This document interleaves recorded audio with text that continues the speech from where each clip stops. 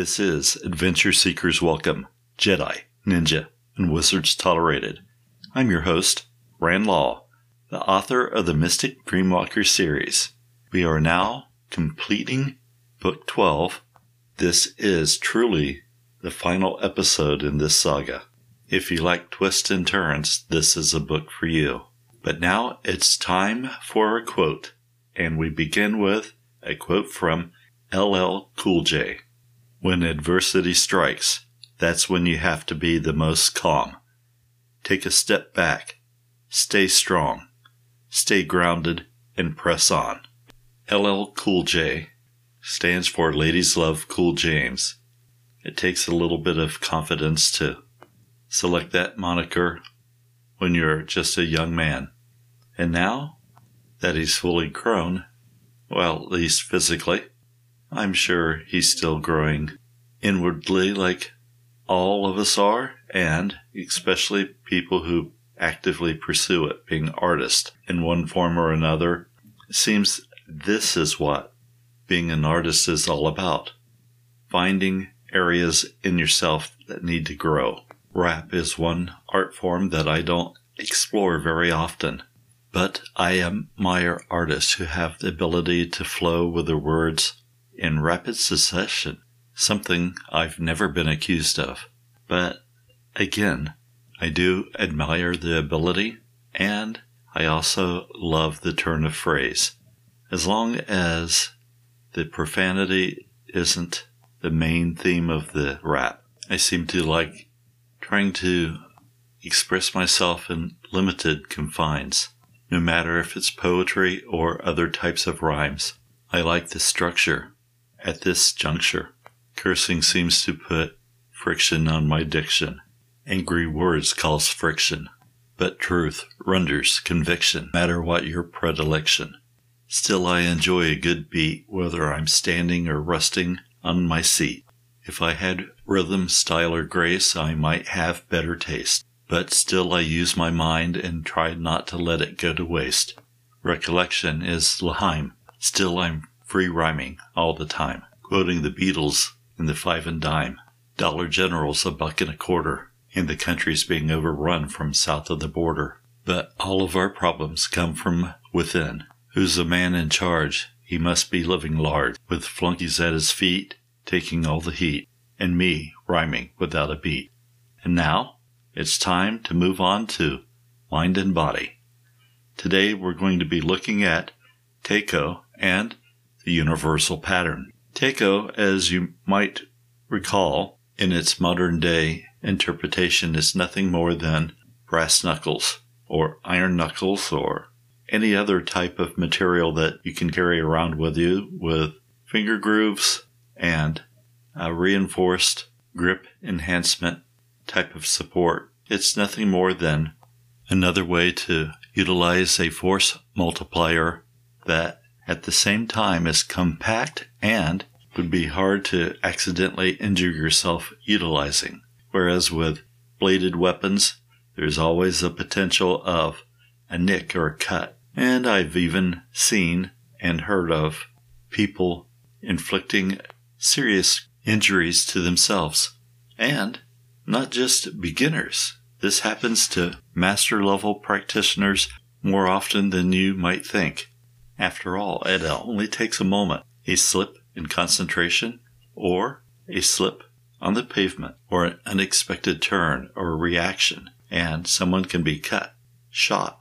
There are all manners of ways that someone can receive an injury while training in martial arts. After all, it's not dance class, although dancing can be pretty dangerous too. But back to the Teiko. Teiko is an excellent way to utilize your punching skills as a weapon.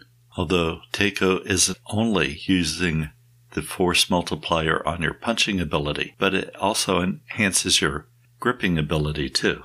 And of course, after you have captured someone and you're trying to elicit a response from them, it is a device that can be used to enhance pain compliance.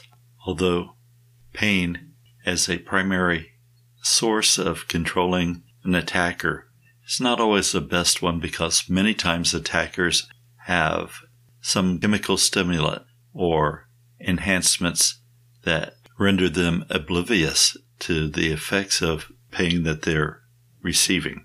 They just might not be aware of it at the moment. Still, the Teiko is a very dangerous tool to have in your arsenal, and having things that are dangerous for the bad guys is always a good thing. The trick is to make sure that they are used in a just and proper manner.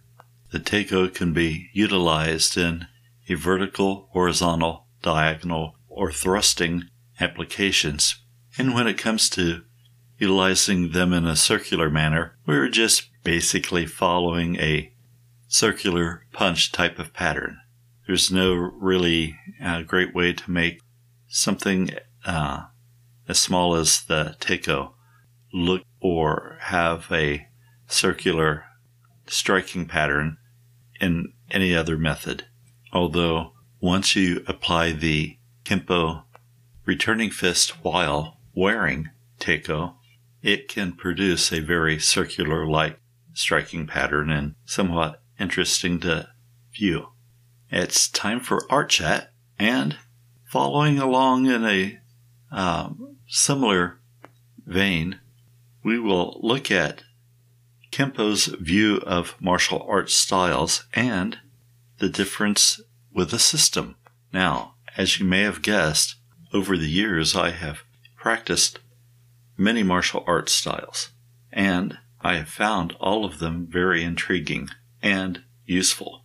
The trick is to finding a style that your body can conform to. Some people are more naturally limber. Other people have to work hard to and maintain it. And sometimes people have injuries that make it prohibitive to practice one particular style or another.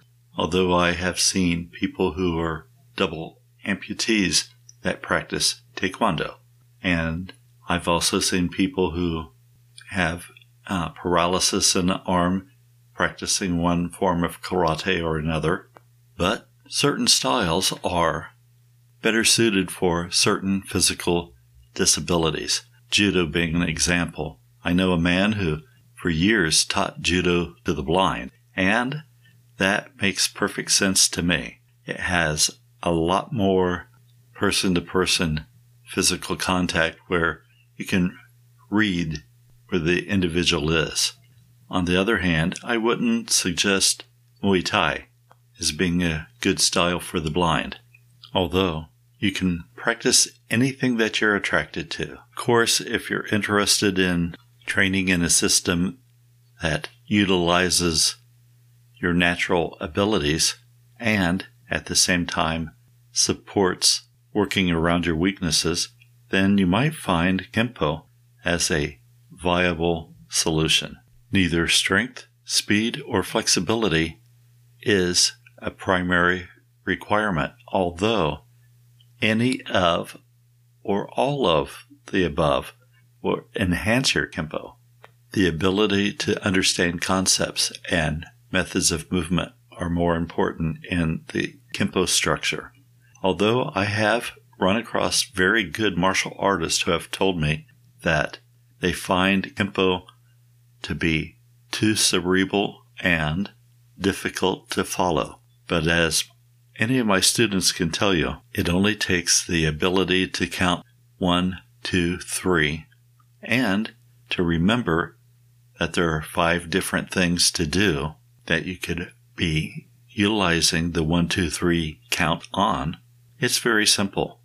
And we also utilize the geometric patterns of the circle, square, and triangle to convey all of our principles and concepts. So you don't have to worry about learning 100 different principles or 100 different kata.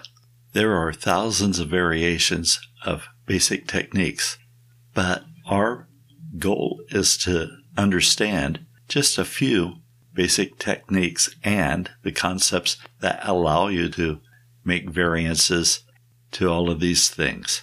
In our point of view, it's ridiculous to try to memorize patterns of motion and hope that we're attacked in that way.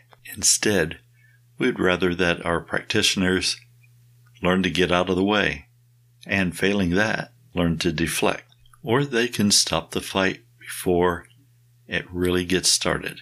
It doesn't really matter if you're attacking defensively or defensively utilizing the attacker's momentum against them. We have a preference for both. Our choice on using weapons falls into the blunt edge flexible projectile and combination weapon that can be utilized from anything within our grasp. Although we might practice with Teiko, for example, we can utilize a lock, like a master lock, or a closed-in, boxed-in wrench for a single-finger knuckle duster. And on that subject, if you like the Krombit, then you already know that you have a single-finger knuckle duster incorporated in your blade. Magazines also are easily rolled up and utilized as a blunt instrument. Ropes and shoes tied together can be flexible weapons. It's all about adaptability, and that is one of the prime strengths of Kempo. Flexibility and adaptability go hand in hand. Of course, with empty hands, we can always rely on our punching, kicking, grappling, and checking skills. And now it's time for our haiku. Teiko, brass knuckles, iron, steel, and aluminum, all knuckle dusters.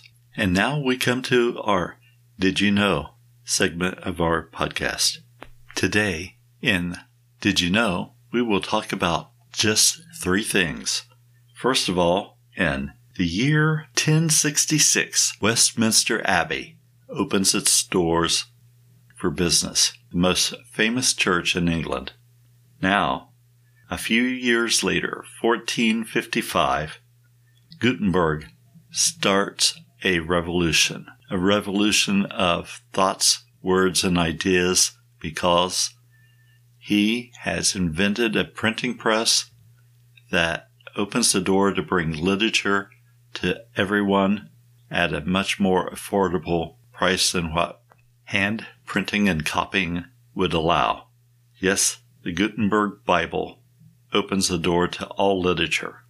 Then, in 1901, Linus Pauling is born. Linus Pauling later grows up to become a famous chemist, and he also wins the Nobel Peace Prize in chemistry.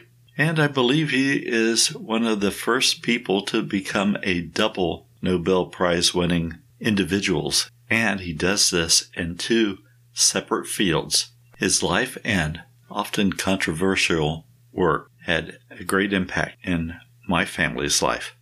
If you would like to support this podcast, you can join me on Patreon or simply buy some of my books. You can find them on Kindle under Rand Law. I have no weapons, but a weapon can be made. Knowledge of her power. Tokushi Kempo. You have been listening to Adventure Seekers Welcome, Jedi, Ninja, and Wizards Tolerated. Once again, I am Ryan Law, reminding you to follow your dreams.